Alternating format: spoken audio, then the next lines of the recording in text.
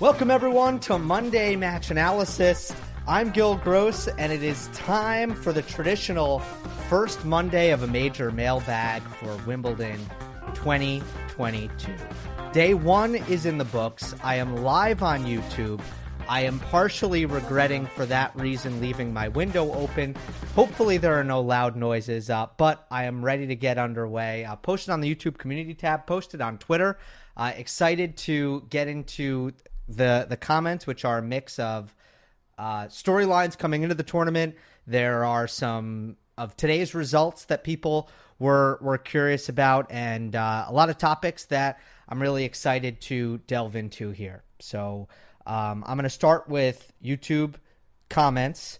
I'm going to go to Twitter about 20 minutes in, and then because I am live, I do want to answer some questions live, and if you want to leave questions in the chat, I probably won't see them or get to them in the middle of going through the other questions, but at the end. So save them for the end, and I will get some of your questions live.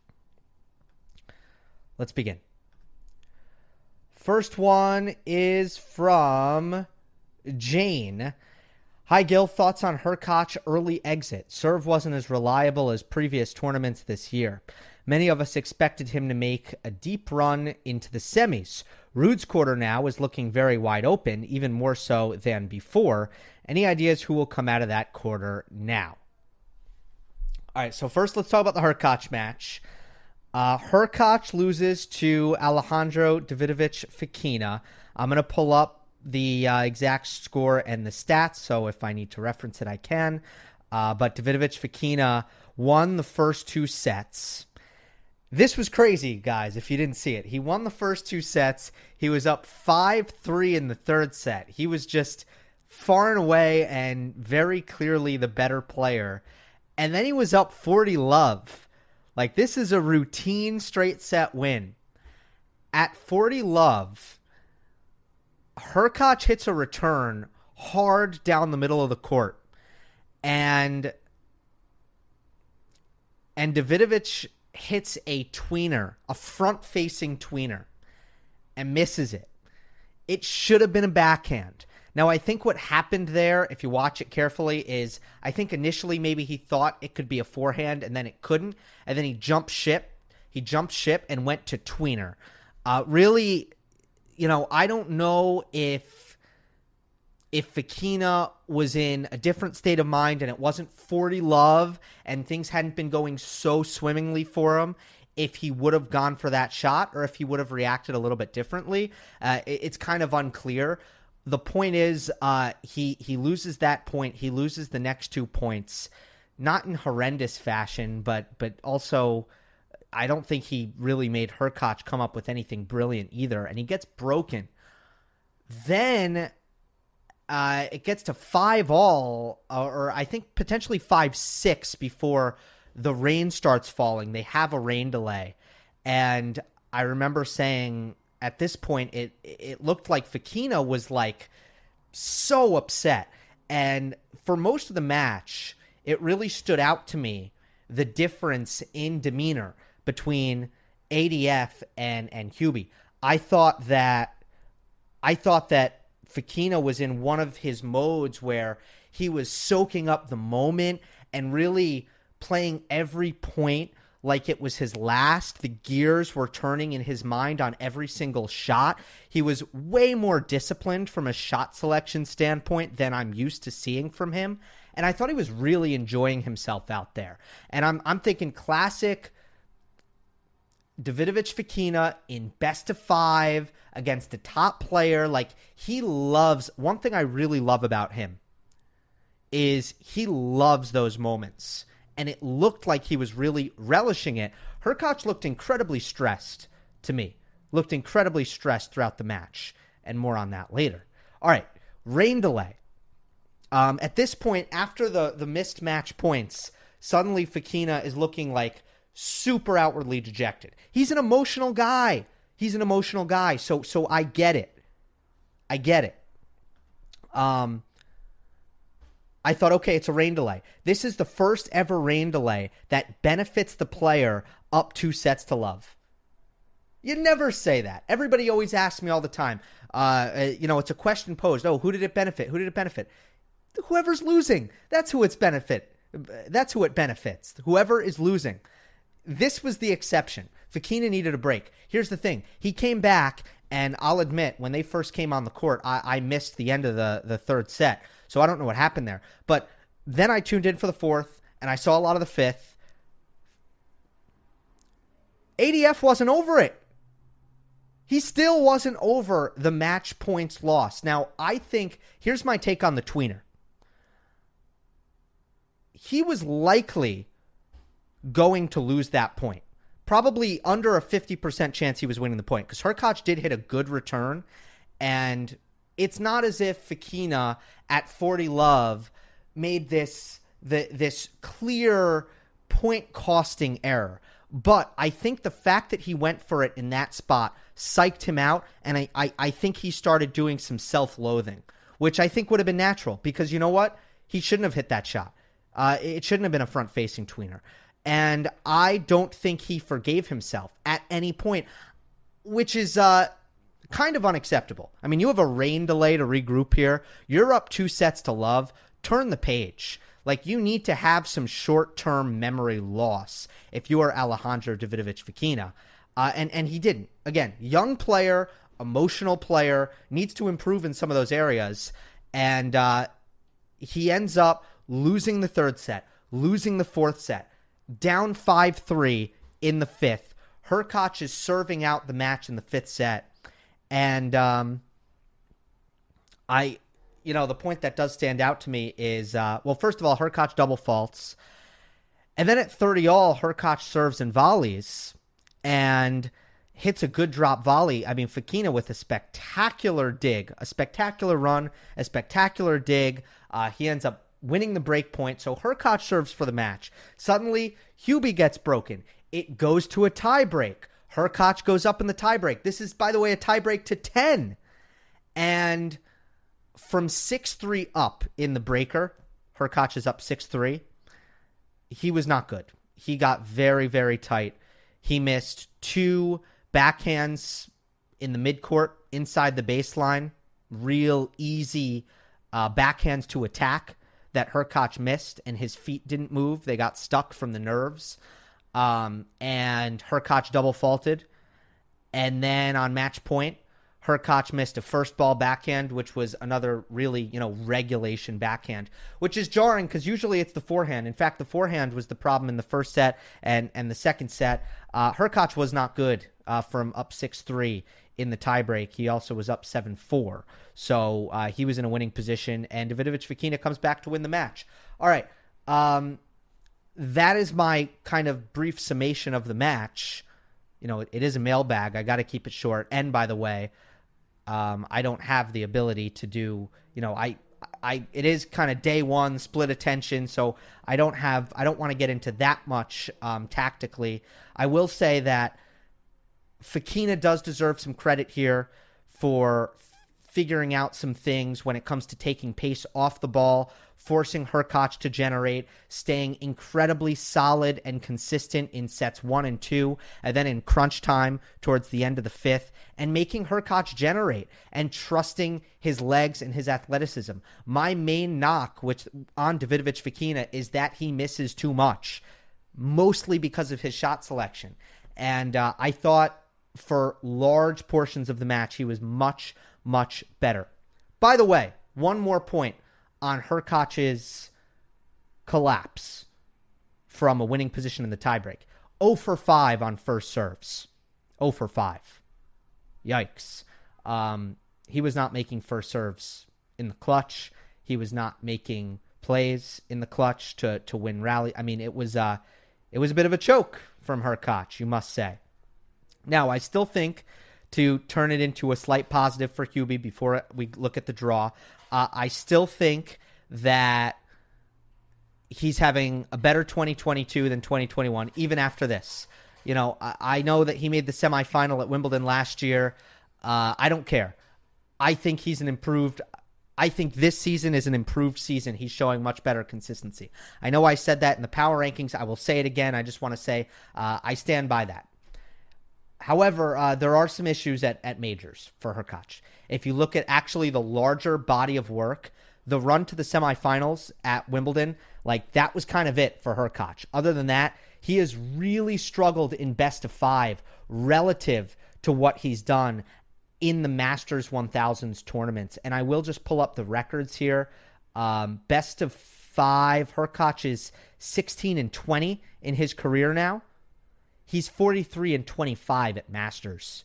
So that's like a 44% win percentage versus a 63% win percentage. Pretty significant.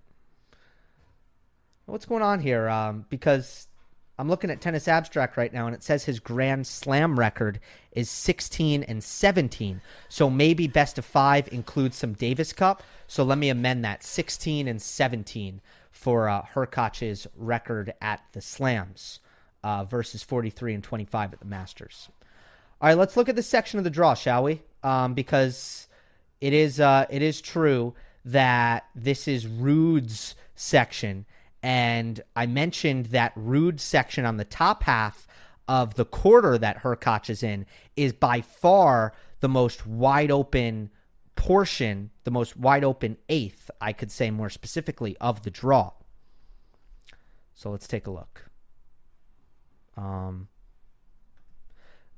the Hurkacz section, I still think a lot of the section. I think that Norrie and Dimitrov in particular are pretty solid in this eighth as the other seeded players. There's also Tommy Paul as the number 30 seed.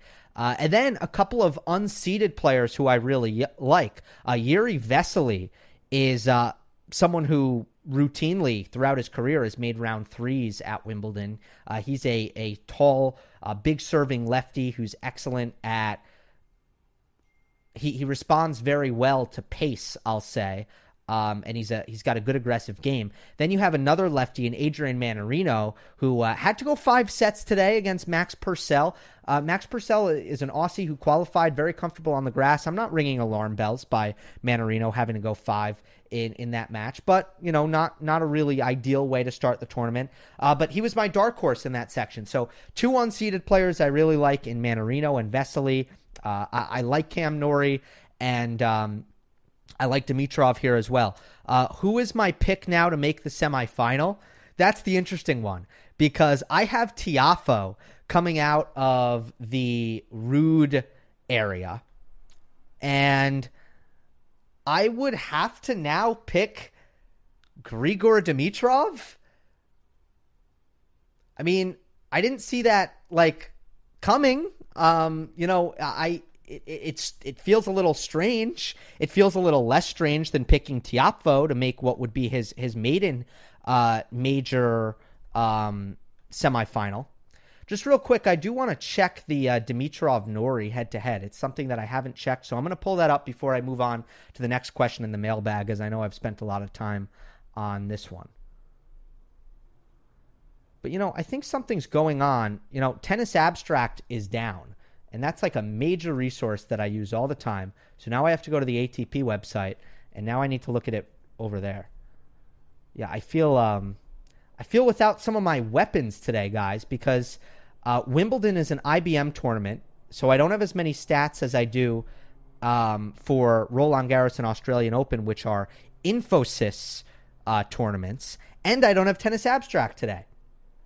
Okay, so Dimitrov just beat Norrie in Queens last week, but that was his first win against Norrie, because Norrie very notably had a win over Dimitrov at last year's Indian Wells in the semifinal, and I thought upon seeing that match that Norrie was actually a pretty bad matchup for Dimitrov, who, of course, has to slice into Norrie's forehand with the backhand slice cross court. But I think on grass, that shouldn't be as difficult for Dimitrov to execute with success, with the backhand slice being so much more effective, very different from Indian Wells than they met at Miami in 2021. Not the week after, right? Because it was separated in the calendar, and Norrie also won that one 7-5, 7-5. So, yeah, I guess Grigor Dimitrov is now my pick to get out of that section of the draw. Wild. Incredible stuff, ladies and gentlemen. All right, let's move on. Flynn says, hi, Gil. Apologies if you've talked about this already, but what do you make of the implementation of on-court coaching into some events this year, such as the U.S. Open, and do you think it will be successful? In my opinion, it would be tragic because the lack of coaching is one of the things that makes the sport unique. Interested to know what you think about it. Well, I need to try to refrain from going 15 minutes on this because I can, and maybe it'll be another video where I will go more in depth. But for those who didn't see, the ATP is going to do what the WTA has already done on a trial basis. The ATP is doing it, which includes the U.S. Open. I believe for the remainder of 2022, there is going to be on-court coaching allowed, which means, or actually, are they calling it off-court coaching? Yeah, I think it's off-court coach. Who cares? Here's the point. The coaches are allowed to speak with the players from the player box. So there's no WTA pre-pandemic where the coaches come onto the court during the changeover. There's none of that. But if the player is on the same side of the court as their coach, they can receive instruction, verbal instruction. Look, I don't like it. I recognize that there was an issue here. The rule was either not being enforced or it was being enforced in a unfair and disproportionate manner. It was affecting more players than others. And that's a problem. You don't like that. Now, I would argue that the rule wasn't entirely ineffective because surely the fact that it was against the rules to coach made it so that coaches would at least have to be shrewd about it. They would at least have to be sneaky. And that, I think, as a result, makes communication limited. So I think most were breaking the rule. Most were not adhering to the rule. But I still think that the rule was just slowing down and dampening without a doubt, the amount of coaching that was going on. So in that sense, I thought it was effective. And I always use the analogy of a speed limit. Just because the speed limit is 55 and everybody's going 65 doesn't mean the speed limit shouldn't be there and isn't working. That's my analogy for that. I think the solution here could have been, in the stadium courts, move the coaches back. Put them in the 10th row. Stop having them sit courtside if this is such a big problem. And I think that would have fixed it. I mean, look, ideally, I don't really like this whole thing.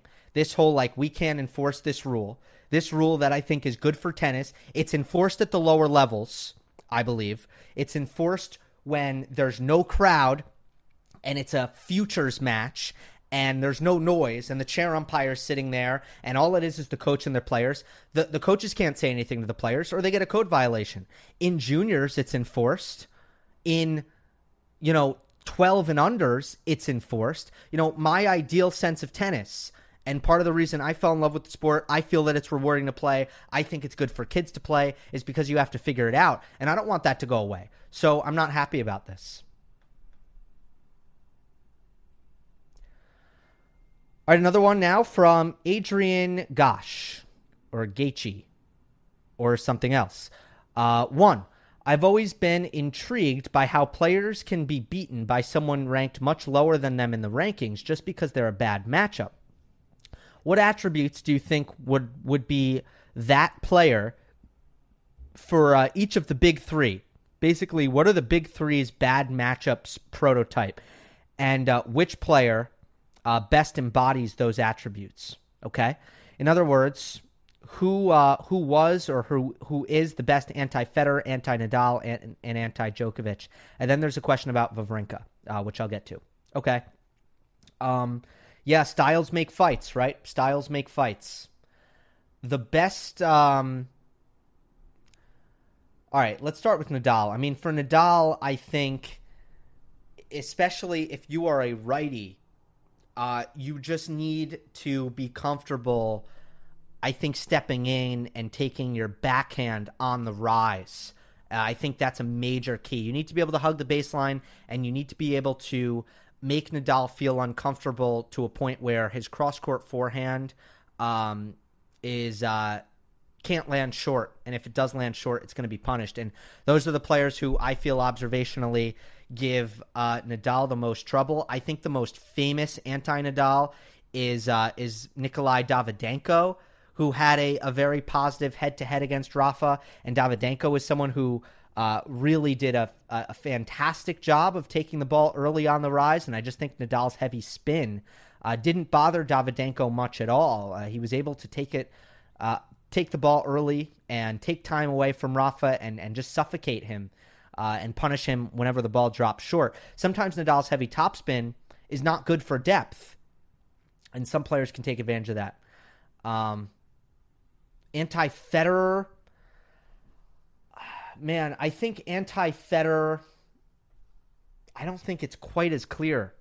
Not quite as clear. I think you must attack. You must be able to hit hard into his backhand wing. You could easily say like a lefty who's going to attack his high backhand.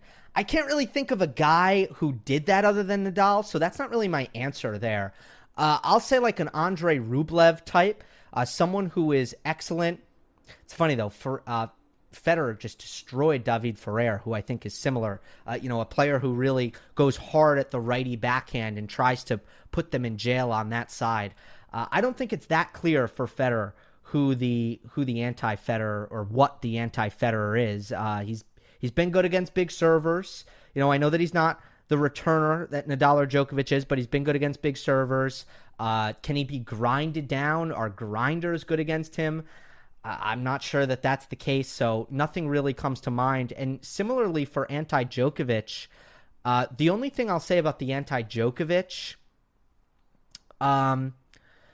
players, I would say, really big hitters who play behind the baseline, far behind the baseline. I think those are the best players against Djokovic. Players who bring a lot of power and aren't bothered by Djokovic's depth. I'm kind of thinking of like a Timur of Wawrinka. But here's what I mostly want to say about this question. There is no type of lower ranked player, very much lower ranked player, inferior player, that actually consistently gives any of them trouble. That is why their consistency at the majors, Federer's quarterfinal streak. I mean, I don't memorize what it was, but it was impeccable. I was looking actually recently, and Djokovic hasn't lost a match point before the quarterfinal. You have the U.S. Open default. You have the injury that he suffered against Wawrinka. But Djokovic hasn't lost a match point before the quarterfinal since, I believe, 2017. Might be 2016. It's been a long time since Djokovic has lost a match point before a quarterfinal. For Nadal, it's been a very, very long time. I think it's been not since 2015, potentially, and I'm going to check this for Nadal. Let me check this real quick. And that is specifically because these are players who are well-rounded enough that they aren't really... usually there's no matchup that exists that's so bad that they might have more trouble against a bad matchup, but normally they won't lose to a player ranked far below them. For Nadal, it hasn't been since Wimbledon round 4 in 2017. So that's the Mueller loss. And then in 2016, when he was really struggling, that he lost before the quarterfinal at all three majors that he played. Anyway, so 18, 19, 20, 21, two majors down in 22. We're going on 5 years since Nadal has lost before the quarterfinal and Djokovic has lost a match point before the quarterfinal. Okay? Incredible. Okay, ask me the Wawrinka question another time because I'm going to have to keep it moving here. All right, let's go to Parth. Hi, Gil. I would like to know if you do YouTube full time and also, or are you also into tennis journalism? Also, what are your goals regarding this channel? Would you like to collaborate with the ATP in the future? Okay, it's and this got a lot of likes. Hold on, I'm going to move my camera over a little bit. This got a lot of likes, so people are interested, and I'm always down to answer questions like this in the mailbag. Whatever you guys want to ask me is fine. I think this is what this series is for. So my main job. And a lot of you guys know this, I'm sure, especially if you follow me on Twitter. My main job right now is broadcasting for Tennis Channel. So that is like what that is my priority. That is my main income. And I feel very lucky to have started my career post-college with the chance to do that. Now, obviously, there are some weeks where I'm working, some weeks where I'm not. I've been doing a lot of T2 recently, which is Tennis Channel's new network on Samsung TV. So that's why sometimes you don't actually hear me on Tennis Channel proper, but I'm still actually working and commentating on tennis. So I'm very, very happy with that, and I hope I'm doing that for a very long time.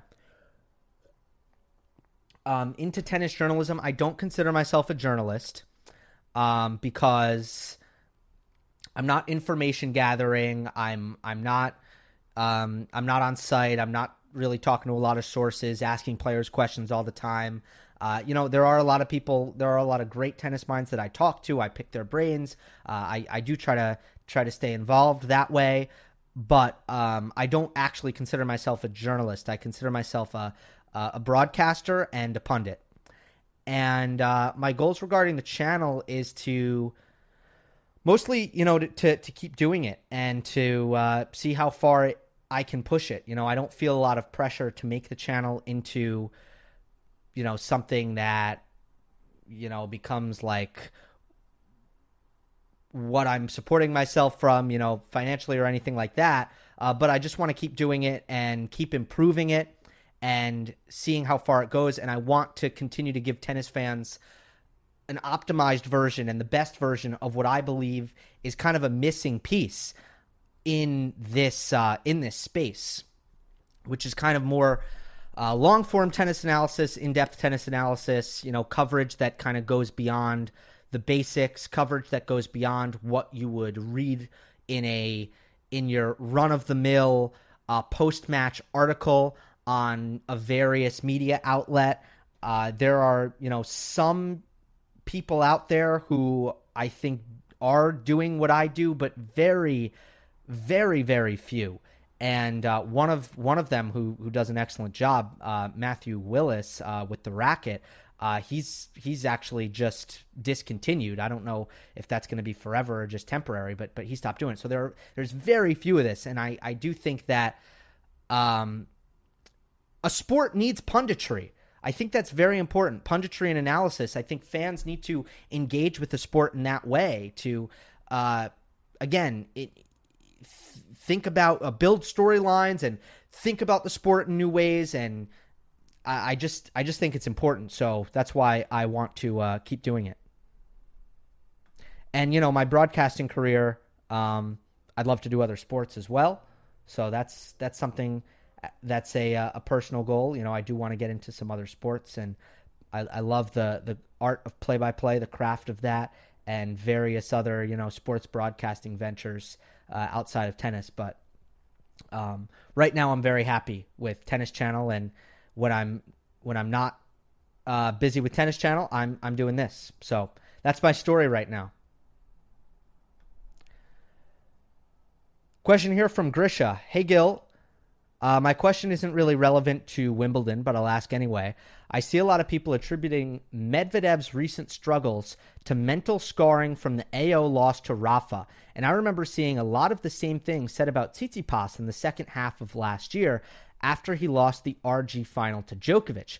What is your opinion on this? Do you think there are cases where one loss can completely derail a player's season? And do you think that is what is happening with Daniil? Personally, I think there are plenty of other reasons for him to have been subpar so far this season. His short off season, his hernia surgery, plus the emotional pressure of the Wimbledon ban. So I'm not sure the Nadal loss had much to do with it. Great question. I tend to agree with you, Grisha. I would add, in your list, and I think it's a good list. Short off season, I was concerned about coming in. Very concerned about it. It was 3 weeks long. That's not enough. Hernia surgery, obviously that's an issue. Becoming number one, the being Russian right now, which is a lot better than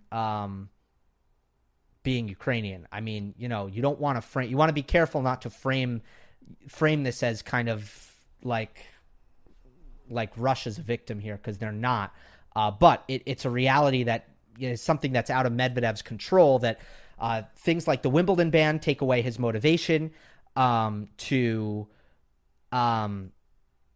really rise and have a strong grass court season with no real prize at the end, and even just having to deal with the media thing and not seeing your flag represented and stuff like that. So I don't know what effect that kind of stuff has. And then there are other tennis reasons. I will add though, we have not yet gotten to the part of the season where Medvedev historically has excelled, which is the summer hard courts and then the post-US Open indoor hard court season. So not only do we have all of these factors, we also have the fact that obviously he didn't play clay season, but slow conditions at the Sunshine Double. You have the clay results, and then you go to grass where he's not as comfortable as I think he will be in a couple of years on the grass yet. However, here's what I will say. The question was is it about the Nadal final? No, I don't think that the Nadal final is really the issue here.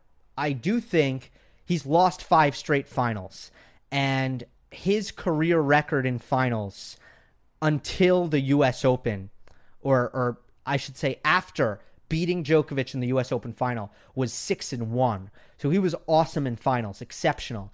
I do think at this point, what will begin to weigh on him mentally is if he is number one, the fact that he is number one. It's not an if. He's number one in the world, and he hasn't won a title this year. He's number one in the world, and he hasn't won a title since last September. That is going to be a weight. That is going to be a weight on his shoulders. Every time, next time he's in a final, that 0-5, that 5 final losing streak, that is going to be a demon to be reckoned with. There's no doubt about that. But the loss to Nadal, no. I understand he had a lead in that match, but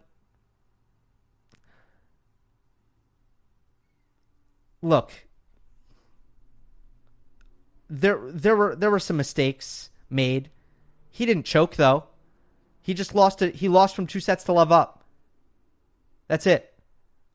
He didn't blow it in a way that I think is so scarring. And no, I don't think he's still thinking about that. I don't think that's the reason.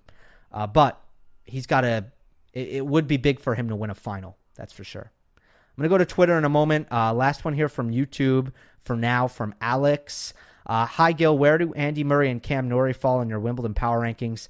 So Murray, a healthy Murray should have been in there, probably in the next 4 out. And Norrie would probably be like 15, like just missing it. So those 2 guys would be just outside of the power rankings that you guys saw. And I probably should have had Murray in there, realistically, given, coming back and making the final of Stuttgart and the Wimbledon pedigree. He probably should have been in there. Let's go to Twitter. Hello, Gil. Bold prediction. Hurkacz isn't making the semis of Wimbledon.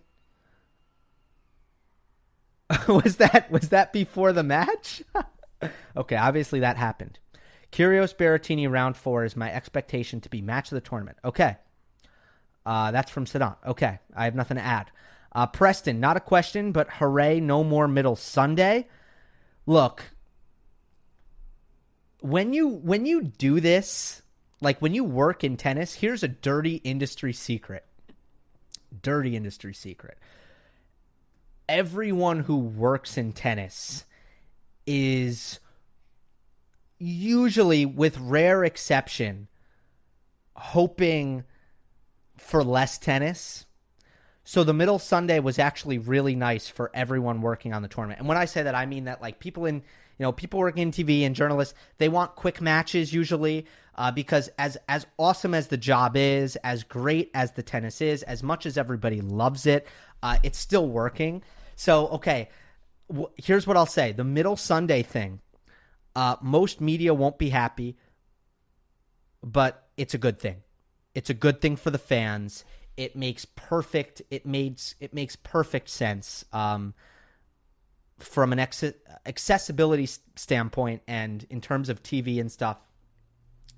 How could you go away on a Sunday when everybody is at home watching their television? How could you do that?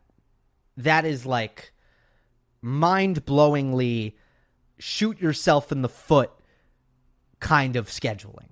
And I know the reasons for it and the tradition behind it, and I respect all that, but middle Sunday, gone, 100% a good thing. Hi, Gil. Thoughts on Cam Norrie in this year's Wimbledon? Can he finally break the third-round curse and get into the fourth-round stage? Looking at Casper Ruud's recent big Grand Slam breakthrough, it's definitely not out of the question for Cam to have a successful run.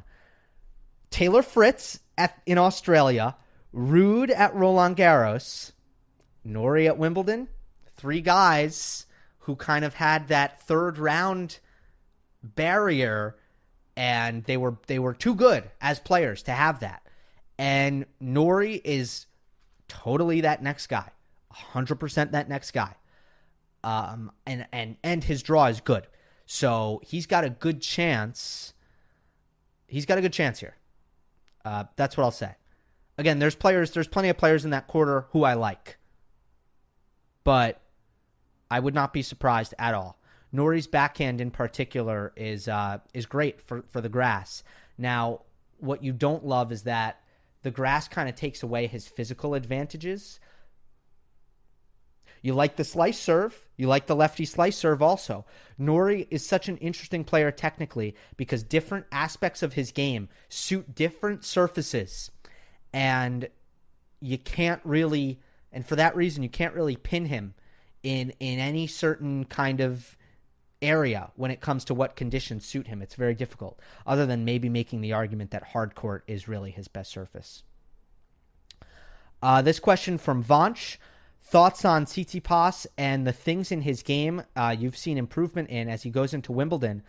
The most ready he's ever been, having won a title, seems to be embracing the challenge. Definitely seems to be embracing the challenge. I think he's saying all the right things. I think he's determined to do well at Wimbledon. He wants to be great on grass. You know, he says like it's his favorite surface. And like, here's what you got to understand about Steph as a personality. He says his backhand down the line is his favorite shot also. You know, he loves the aesthetics. He's kind of into how things look and his style and his right. And like, I think that's why he loves grass. It's his favorite because I think it makes him feel good and feel cooler or whatever. But it's not his best. That much has been very, very clear. What do I make of the Mallorca title run? At the end of the day, I'm just not very, I don't know how much we learned here, and I'm not very surprised. Now, it's great that he won the title. It's objectively a positive thing. It should give him confidence. But, you know, from my standpoint, personally, right, I power ranked him before he won Mallorca as the 9th best grass court player in the world coming into Wimbledon. And just looking at the run in Mallorca, you know, he didn't really beat anyone who I would expect him not to beat. And then kind of taking it a step further, you know, the thing I always look for with Tsitsipas in particular is, did he play any big servers on the grass? And the answer to that is mostly no, you know, not really. Nothing even close to what he'll see when he faces Kyrgios. RBA in the final, kind of a spot server. Ilya Ivashka is the biggest server that he faced. And, Ivashka's not in great form. I did see one thing that I will say. That I did like from Tsitsipas in the RBA match, which is that I saw him going to this kind of topspin block return. Really shortening it up and not really swinging through. But instead of coming down on the block like a chip, actually just slightly coming over it a little bit. And I really liked that return, and I thought it made a lot of sense because, we know that he's not a natural slice backhand, so it goes to show that, or it would make sense that he wouldn't really be a natural chip return either. So that was a return that caught my eye, and I liked it. Ultimately, here's what needs to be Tsitsipas's mindset, though, as we hit the grass. Look, I don't think... You asked me for improvements. Here's what I don't think has improved. I don't think the backhand defense has improved on grass. I don't think the backhand slice has improved. I don't really think the return has improved much, although I am leaving the door open for me to potentially be wrong about that. I could be wrong about that. Those things I don't think have improved. But he needs to focus on holding serve. I have a great serve. If I'm Tsitsipas, I have a great serve. I have an exceptional forehand that I do think he's flattening it out a little bit more on grass. Flattened out a bit in Mallorca, and I thought it looked great, the forehand. And I have an amazing transition game. All of these things can come into play on a very, very high percentage of points on my own serve, especially when I'm making firsts. So Tsitsipas needs to focus on that, find confidence in that. And there's going to be a lot of tight moments and close matches if he's able to hold serve. And he's been excellent at scrapping through kind of subpar performances and turning them into wins. Now, it feels like he's had to do that like all year, and it's probably getting a little bit tiresome for him to have to continually do that. But it's certainly better than losing. It's way better than losing. Bautista Agut, that got pretty complicated. Up a set and a break. Ended up losing the second set 6-3. Then served for the match, got broken, played a great tiebreak, and beat RBA in a third set tiebreak. Also went 3 sets against Giron in the quarterfinal, but took care of Benjamin Bonzi and Ilya Ivashka in straight sets. That was his run in Mallorca. That's all I got on that, I think. I will kind of throw out the disclaimer that I did not watch that much last week as I was in New York for the first time in a very long time, and I was focused on friends and family. I'm from New York, for those who don't know, but I'm in LA now. Hi, Gil. This is the first year Federer has not made the main draw this century. What's your best memory of Federer on grass? My best memory, can I best memory, does that mean it's a good memory for him? My best memory of Federer on grass is the 2008 Wimbledon final. That's my best memory of Nadal on grass, too. That's just an amazing memory for me, personally. But hey, 2019 was also an incredible memory. I was in Venice, Italy, okay, at the time. And if you know anything about like Venice and I think Italy in general, it's very hard to find a television at a, when you're out. And I didn't, instead of watching like in my hotel room at the time, I actually found like the only Irish pub in Venice.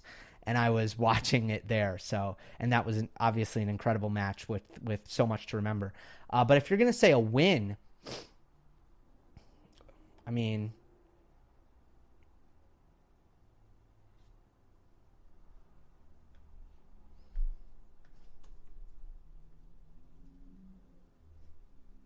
that's a tough one, kind of. I don't know. I don't know if one stands out to me. I got to be honest. The Roddick win in 2009. Hi, Gil. What are your predictions for Rafa this year? I'm going to skip that one. In-depth explanation as to why Murray's game works so well on grass. I think I touched on that in the preview, but a lot of it is how he serves. He's a slice serve, including his second serve, and that just stays low, and it's more difficult to attack on grass.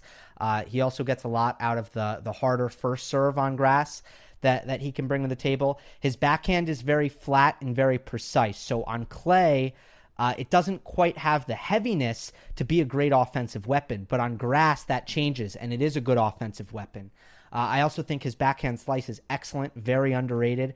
And lastly, he's a fantastic returner. He does a tremendous job against the biggest serves in the world of getting many back in play. He's able to keep the returns low and difficult to attack, very similar to Federer at his best as a returner on grass in the way that he does that stylistically. So that's my short answer. Nadal, all 4 slams. I answered that last time. Higher ceiling between Brooksby and Rune. Rune is so much more textbook when it comes to all of his technique and the way he goes about things. So I'll say Rune, where Brooksby's more of a I'm kind of losing the word that I'm looking for here. I'll just go with question mark wild card, but it's more of it's very intriguing. I don't know how good Brooksby's going to get. He's really struggling right now, but I am a believer in things that he was doing when he was winning. I think it was incredibly legitimate how difficult he was to beat at that time. So I'm a believer in Jensen Brooksby, but definitely Rune is my answer to that question, no doubt.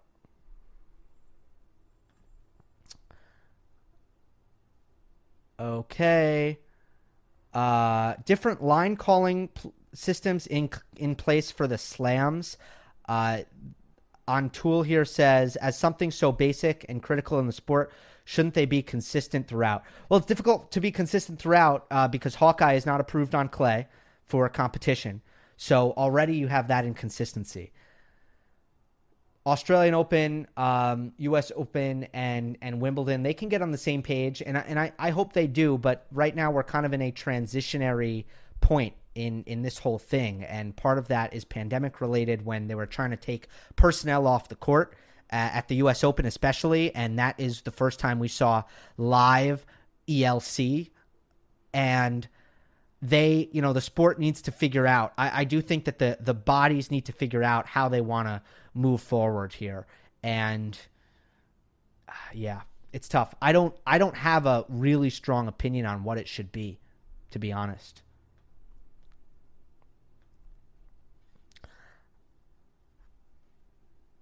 Question about Nadal being 3-0 against Murray at Wimbledon. Look, I mean, all I'll say is, that's an impressive stat for Rafa, but he's a better player than Andy in general, especially at majors. So it's not a full out stunner, and Andy has struggled against Rafa in general. So Jack Draper, I like Jack Draper. He can do a lot. He's got a big game, an offensive game. His mobility is getting better. It's still not really there yet. The backhand, it needs to be a good backhand day. I've seen that shot be excellent, and I've seen that shot be really bad. But ultimately, the kind of big lefty serve +1 kind of guy who can definitely do some damage. And if you're asking me, how do you think he'll match up against Berrettini? Pretty well. I think he should match up pretty well as someone who can attack that righty backhand with his lefty forehand, someone who can potentially force a lot of tie breaks against Matteo, and then it might come down to who's the more clutch player.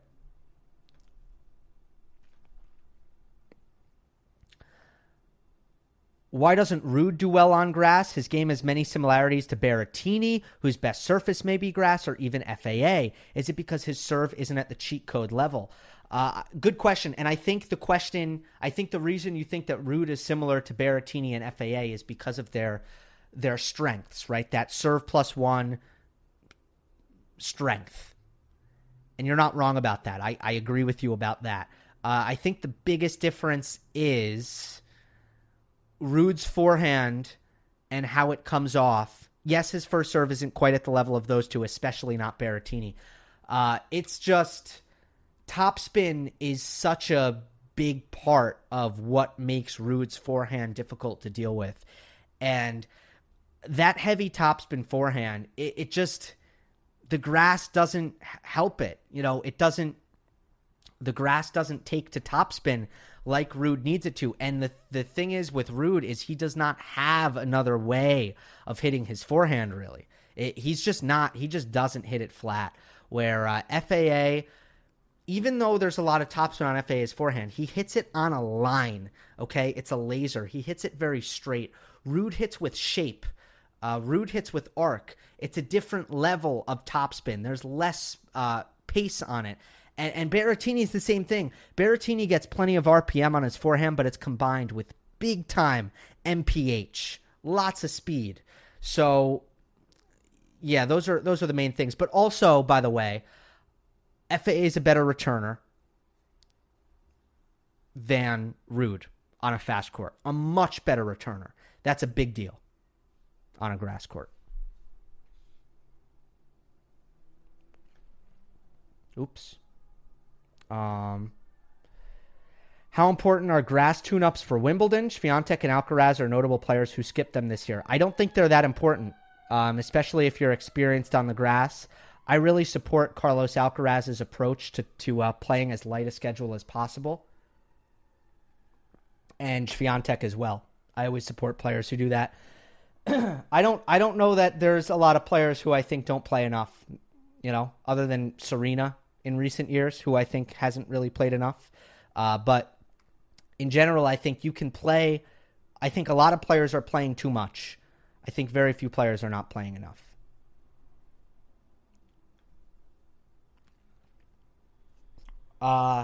Okay, someone's asking me about Novak. Hey, Gil, I don't know if you watched much of Novak. I did watch a lot.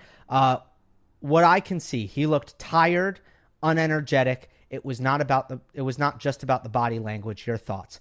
Well, I would argue the reason he looked tired and unenergetic to you is because of the body language, right? I mean, I doubt that you were picking that up during the point, but it was a weird performance from Novak. He wasn't at his best. He did plenty. He was never really in danger, I don't think, of losing the match. He might have been in a bit of danger in the fourth set when he was down a break point, and he had to hit a really good second serve. Amazing. 112, like right off the tee, to save that break point. That was the turning point. It was off to the races from there. But Djokovic was weird emotionally, completely flat. And it was the same that we saw against Nadal in, I know, drastically different circumstances. We're talking about a huge match against Rafa in a quarterfinal versus first round against Sun Wukong. Completely different. But all the things that Goran Ivanisevic was saying about, Novak and his body language and his energy being flat, all of those things were the same today. He just couldn't get himself fired up at all, Djokovic. So, yeah, the tennis wasn't at 100%. I don't think that's a big deal. First match back on grass. He wasn't perfect against Jack Draper last year either. And it's all grave with that, but I don't understand. I don't have a conclusion, okay? I don't know what this means, but I find it weird how sedated and lethargic and despondent Novak has looked at times. I'll just keep it to this match, the first round match. He didn't seem to be enjoying himself too much. I don't know.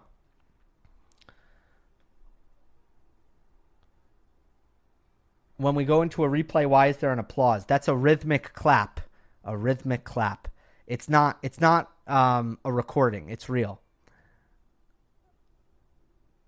Why do you think Djokovic has not yet fixed his overhead? It can't be too hard, can it? I'd be willing to bet that is a mental thing, and that's why he hasn't fixed it. I bet if we watched Novak in practice, his overhead would be totally fine. Because Yeah, I don't think he has any bad habits on it, technique-wise. His bad habit is that he decelerates. That's why he misses. He decelerates on it. And deceleration is mental. So that's why. And then last one here from Twitter before I'll jump back to YouTube. My friend Anthony says, what caused you to join us in the year 2022 with the switch to iPhone? Need a special video on this. You won't get a special video, but I will answer. I just got an iPhone, everybody. Just got an iPhone. And I had been using a Google Pixel for about a decade. And look, I don't know what forced me to switch really, but the thing that ended up bothering me was just the phone-to-phone interactions, okay? The MMS versus the SMS, right? The iPhone, you can do some things, right? You can like the message if you need to get out of a conversation, if you're done with that. Can't do that with an Android. iPhone, Android. Can't do it. People would send me a video, and it would look like it was shot in 1995. Android to Android, it's fine. Videos are fine. But iPhone to Android, there was a problem. Had to video chat on WhatsApp instead of FaceTime, So basically, I got sucked into the cult. Here in the U.S., I know it's different internationally. Here in the U.S., I'm in like the 5% or something of non-iPhone users. And I was just kind of sick of it. Now, I will say this. Do I think there is any reason why I had to pay $200 extra for an iPhone? Do I think there is any reason why I will pay a premium anytime I lose my charger or something random like that? Any reason? Technologically, battery life, camera, processor, all that stuff. Versus a Pixel? No, I don't. No reason for it. No reason for it. It is Apple charging for the brand. But they win. They win again. They got me.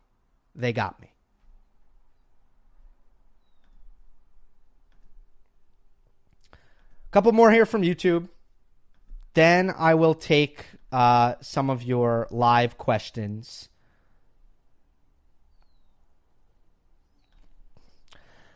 Calculating Dork, who is a member, thank you for being a member.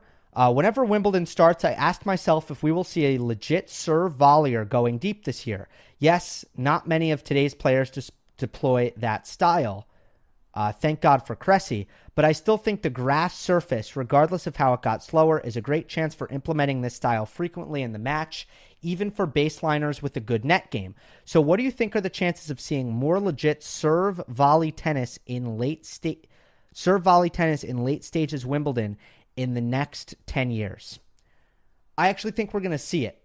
I don't think we're going to start to see regular serve volleyers, but I think we're going to start to see a very strong understanding that it needs to be part of your repertoire.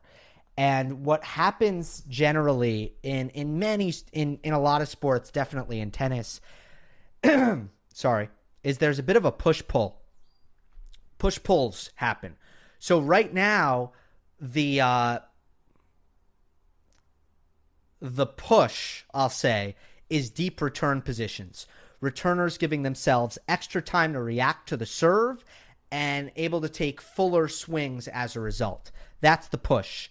So to that tactic, there now needs to be a reaction to that tactic.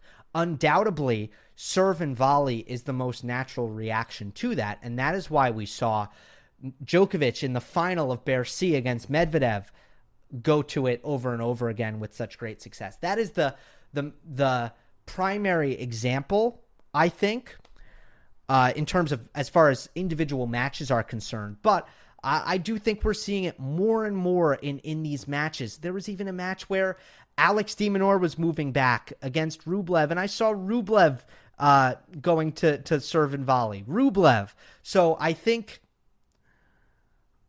everybody's starting to understand that it needs to be a part of the game. This one from JG.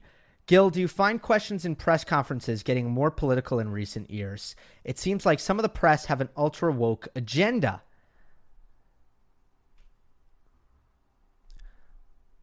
So you don't cite you're not citing a specific question, which would make this obviously a lot easier for me to answer this comment.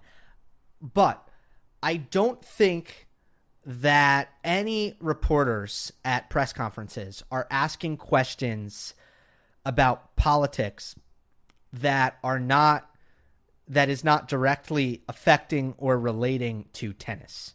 I have not seen that. So the day that we get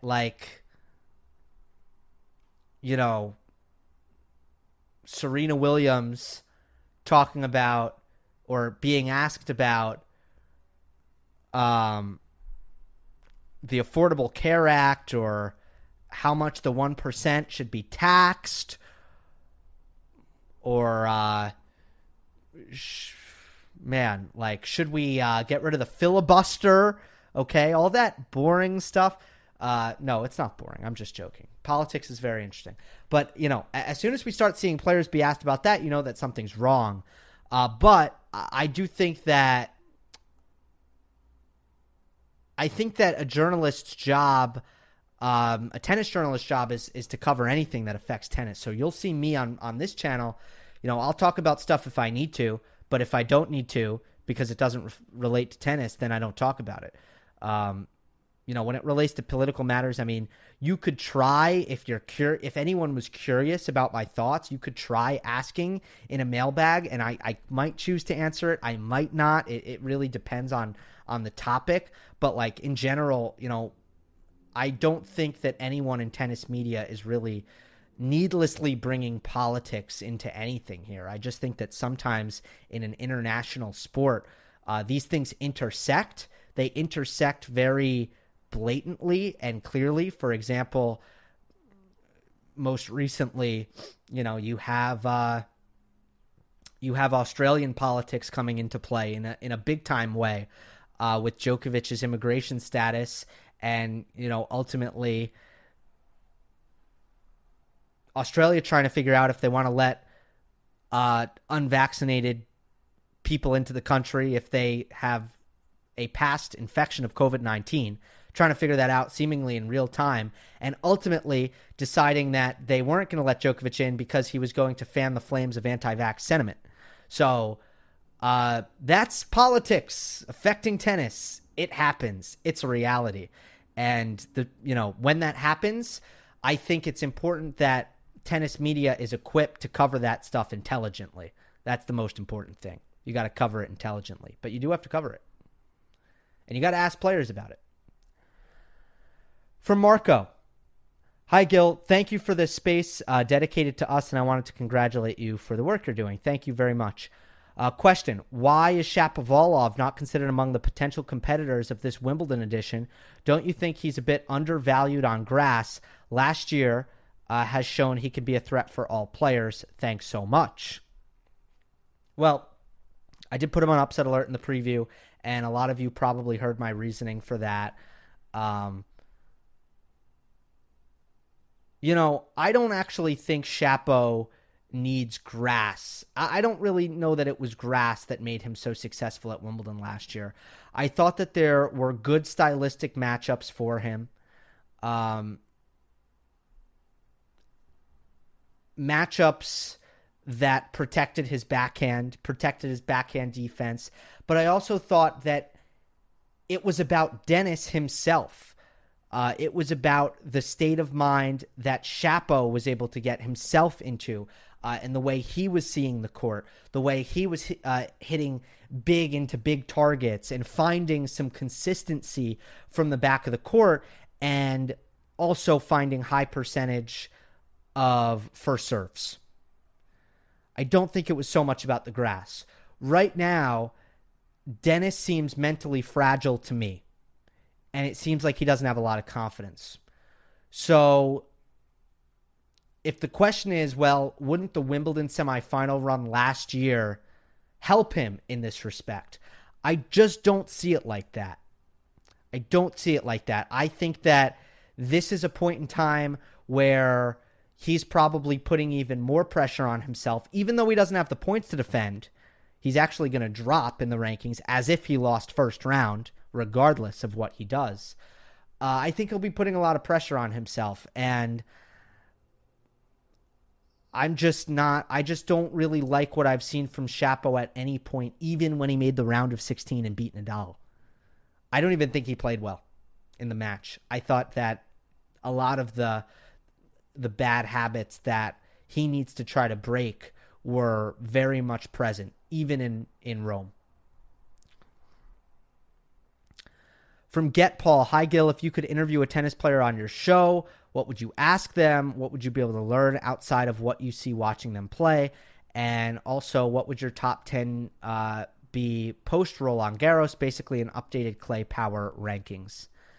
I'll answer the last one first. I don't know how much would change other than Ruud was way too low. I think that was probably the biggest mistake of the power rankings was that Ruud was too low. So that would be what I would change. It depends on the player what I would ask them.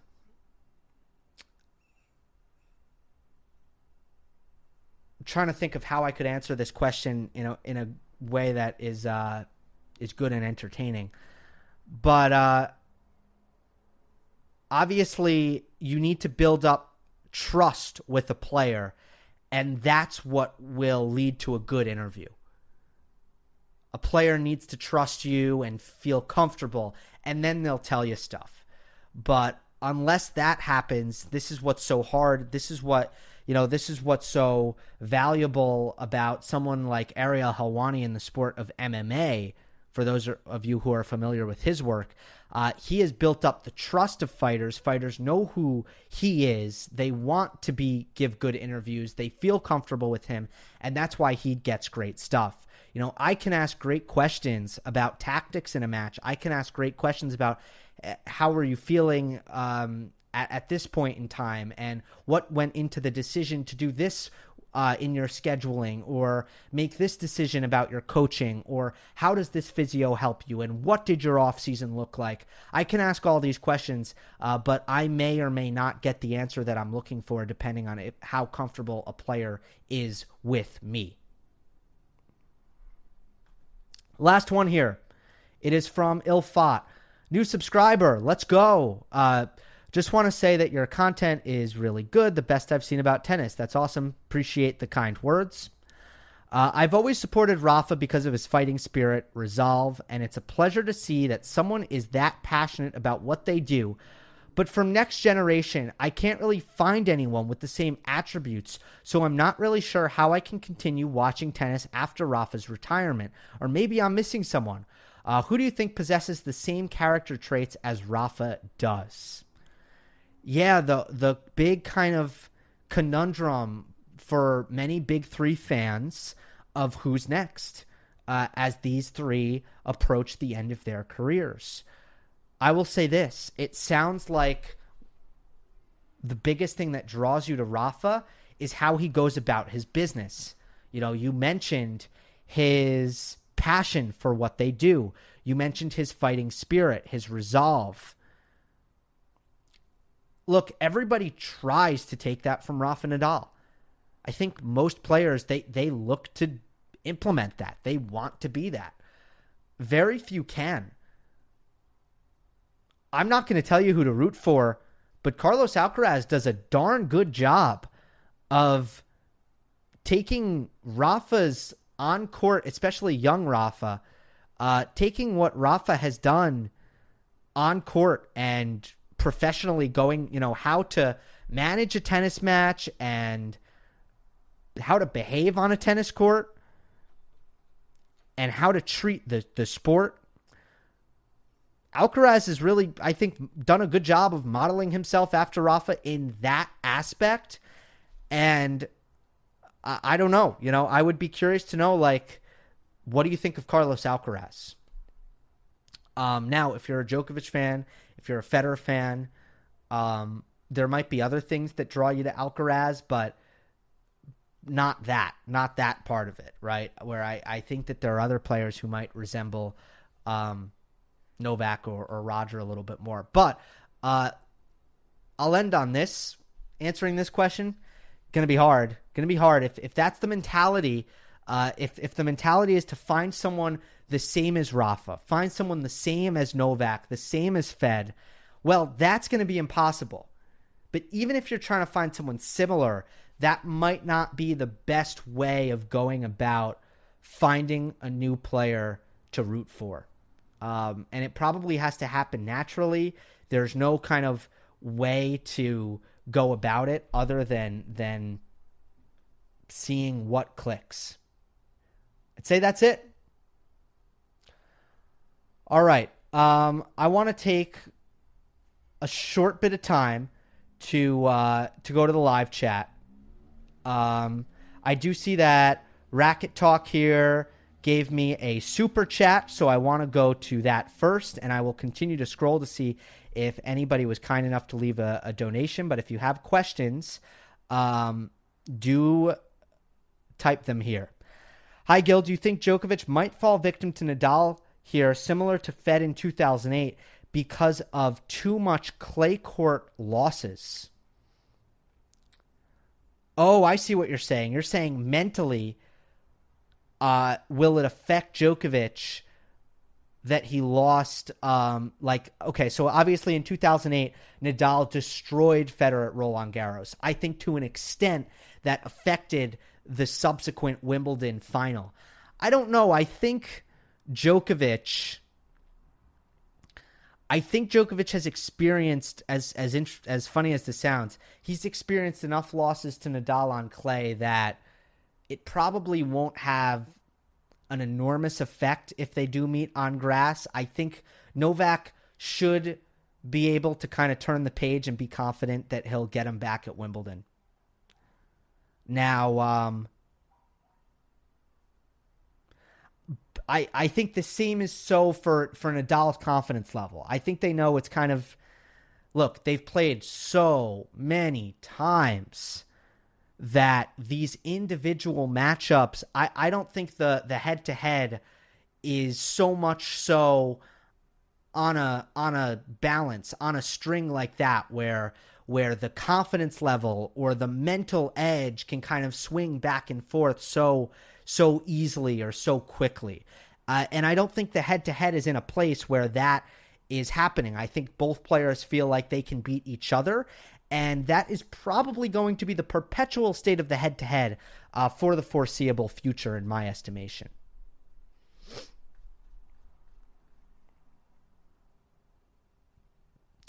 I did go to Twitter questions. LSB. Is that Laura? I'm not sure if that's you. Hi, Gil. This is from Get Paul. Following up on the clay top 10, would FAA be ranked higher than Casper based on the performance against Rafa? That's an interesting question. No, I don't think so. I don't think there's enough results there to warrant that. Just Casper. I mean, Casper's been in the semis of Monte Carlo, the semis of Madrid, the semis of Rome. FAA would need to kind of build up that resume, I think, in order for just the Rafa match warranting that switch. Oh, you know what? This is a great question, and I'm really glad people are commenting about this now. Your thoughts on Alcaraz today? This is from Adarsh and Steph. Let's talk about this, and then let's call it a wrap after this. Unless there's a super chat. That's too tempting. I have to answer if you donate. Let's talk about this. So, okay, Alcaraz wins in 5 sets against Jan-Lennard Struff. Drops the first set, drops the third set, comes back from down 2-1, 2 sets to 1, wins the fourth in a tiebreak, wins the fifth 6-4. General thoughts here. I have a lot of trouble being negative, taking away any negatives from this match for Alcaraz. You might say, Gilly almost lost. This was tight. This was close. Yes, it was. Indeed, he almost lost. But the reason I didn't have this circled as an exceptionally dangerous opening round match is because of Jan-Lennard Struff's form. 2-10 coming into this match on the season. I think 2-12 if you include qualies and challengers and all that stuff. But basically no form whatsoever. No reason, and I just didn't know what was going on. But I've seen Struff at his worst, and it can be bad. So for that reason, I thought that Alcaraz was in good shape here. But what did we get? We got 2020 Jan-Lennard Struff. 2020 Jan-Lennard Struff, who picks up and elevates his game at majors, who plays a really ruthless attacking style, and someone who cracked the top 30 in 2020. And the clutch serving was impeccable by Struff. Now, did I think Alcaraz was just struggling, I think, on some of the on return at the same time? Yes. But ultimately, the main frustration for Alcaraz in this match was he wasn't able to make clutch returns. And he was like 1 for 13 on break points through 4 sets. And Struff, very uniquely, wasn't just able to earn major advantages on serve under pressure over and over and over again on his first serve, but he was able to do it on his second serve as well. And I thought that was the thing that was troubling Alcaraz so much more than anything. But Struff made it a classic grass court match. No rhythm, all-out aggression, even on the return, lots of net rushing, short points, boom, boom, bang, bang. And that's tough. For Carlos Alcaraz playing his first match on grass court of the season, the third match on grass of his career, and now you have a Jan-Lennard Struff rolling back the clock like it's 2020, playing bang-bang tennis on grass. That's danger. So the fact that Alcaraz almost lost, you want me to get negative about that? Can't do it. To me, it's entirely understandable that this went 5. The only reason I didn't see this coming is because I didn't see that level coming from Struff. I didn't think he had that in him, but he did. The main takeaway for Alcaraz, though, technically speaking, is that he really ramped up the serve. Did a great job on serve. Ended up ditching the kick serve, which he used as a primary first serve over the course of the clay court season, and it was effective, in favor of the flat serve, and hit a career-high 30 aces, beat his previous high of 12. Now, granted, not a lot of 5-set matches on fast surfaces, but still, almost tripled his previous career high. Averaged 120 miles per hour on first serve. And here's the key. Here's what's most important, because I've said it time and time again. I know Alcaraz can hit big first serves. I know that. 66% in play. That was my question mark. That is what I was unsure about. Can you hit the flat serve and make a decent percentage and hit your spots? And I thought Alcaraz was much improved here. There were some misses that were alarming, because they weren't close. But other than that, I thought that he really met the challenge from a serving standpoint. And it's clear that him and Juan Carlos Ferrero have been on the practice courts hitting flat serves and trying to adjust to the surface in that manner. So I thought it was a great win for Alcaraz. Those are my thoughts on that match. And with that, I'm going to wrap it up. I believe tomorrow I am going to cover the Serena match, post-match video on Serena's return. I just think that's a big deal. It's against Harmony Tan, and it'll be intriguing to see how Serena looks. That, I think, will be my post-match video. I want to go daily as I possibly can. We'll see how I'll do with post-match breakdowns. I'll also be doing some preview stuff with Action Network, so I'll share that on the community tab. So looking forward to a great fortnight. It was quite an eventful day one, and I've gone over an hour here on this mailbag. Thank you, everybody, for joining me live on YouTube. And if you're watching on replay, appreciate you watching. Appreciate you guys as well. Hope you enjoyed. Don't forget to subscribe. I'll see you next time.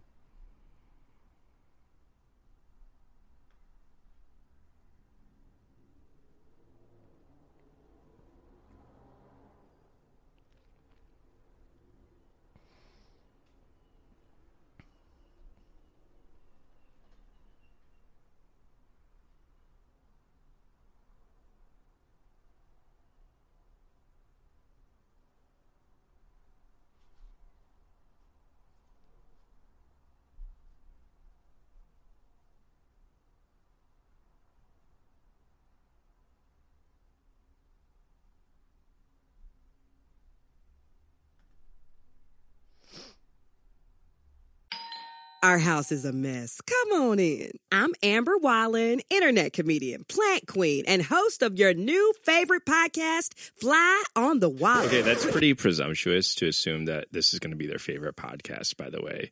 Like, come on, Amber. Anyway, that wasp that you just heard interrupt me is my husband. And co-host, Benjamin Wallen, also a comedian, and I host people at our home. I have a great wine collection in my cellar. Well, you mean the mini fridge? It's a mini fridge. It's a mini fridge. New episodes of Fly on the Wallen drop every Wednesday. Listen in as we discuss relationships, books, and keeping our sweet baby kid alive while we make laughs on the internet. Subscribe to Fly on the Wallen wherever you get your podcasts.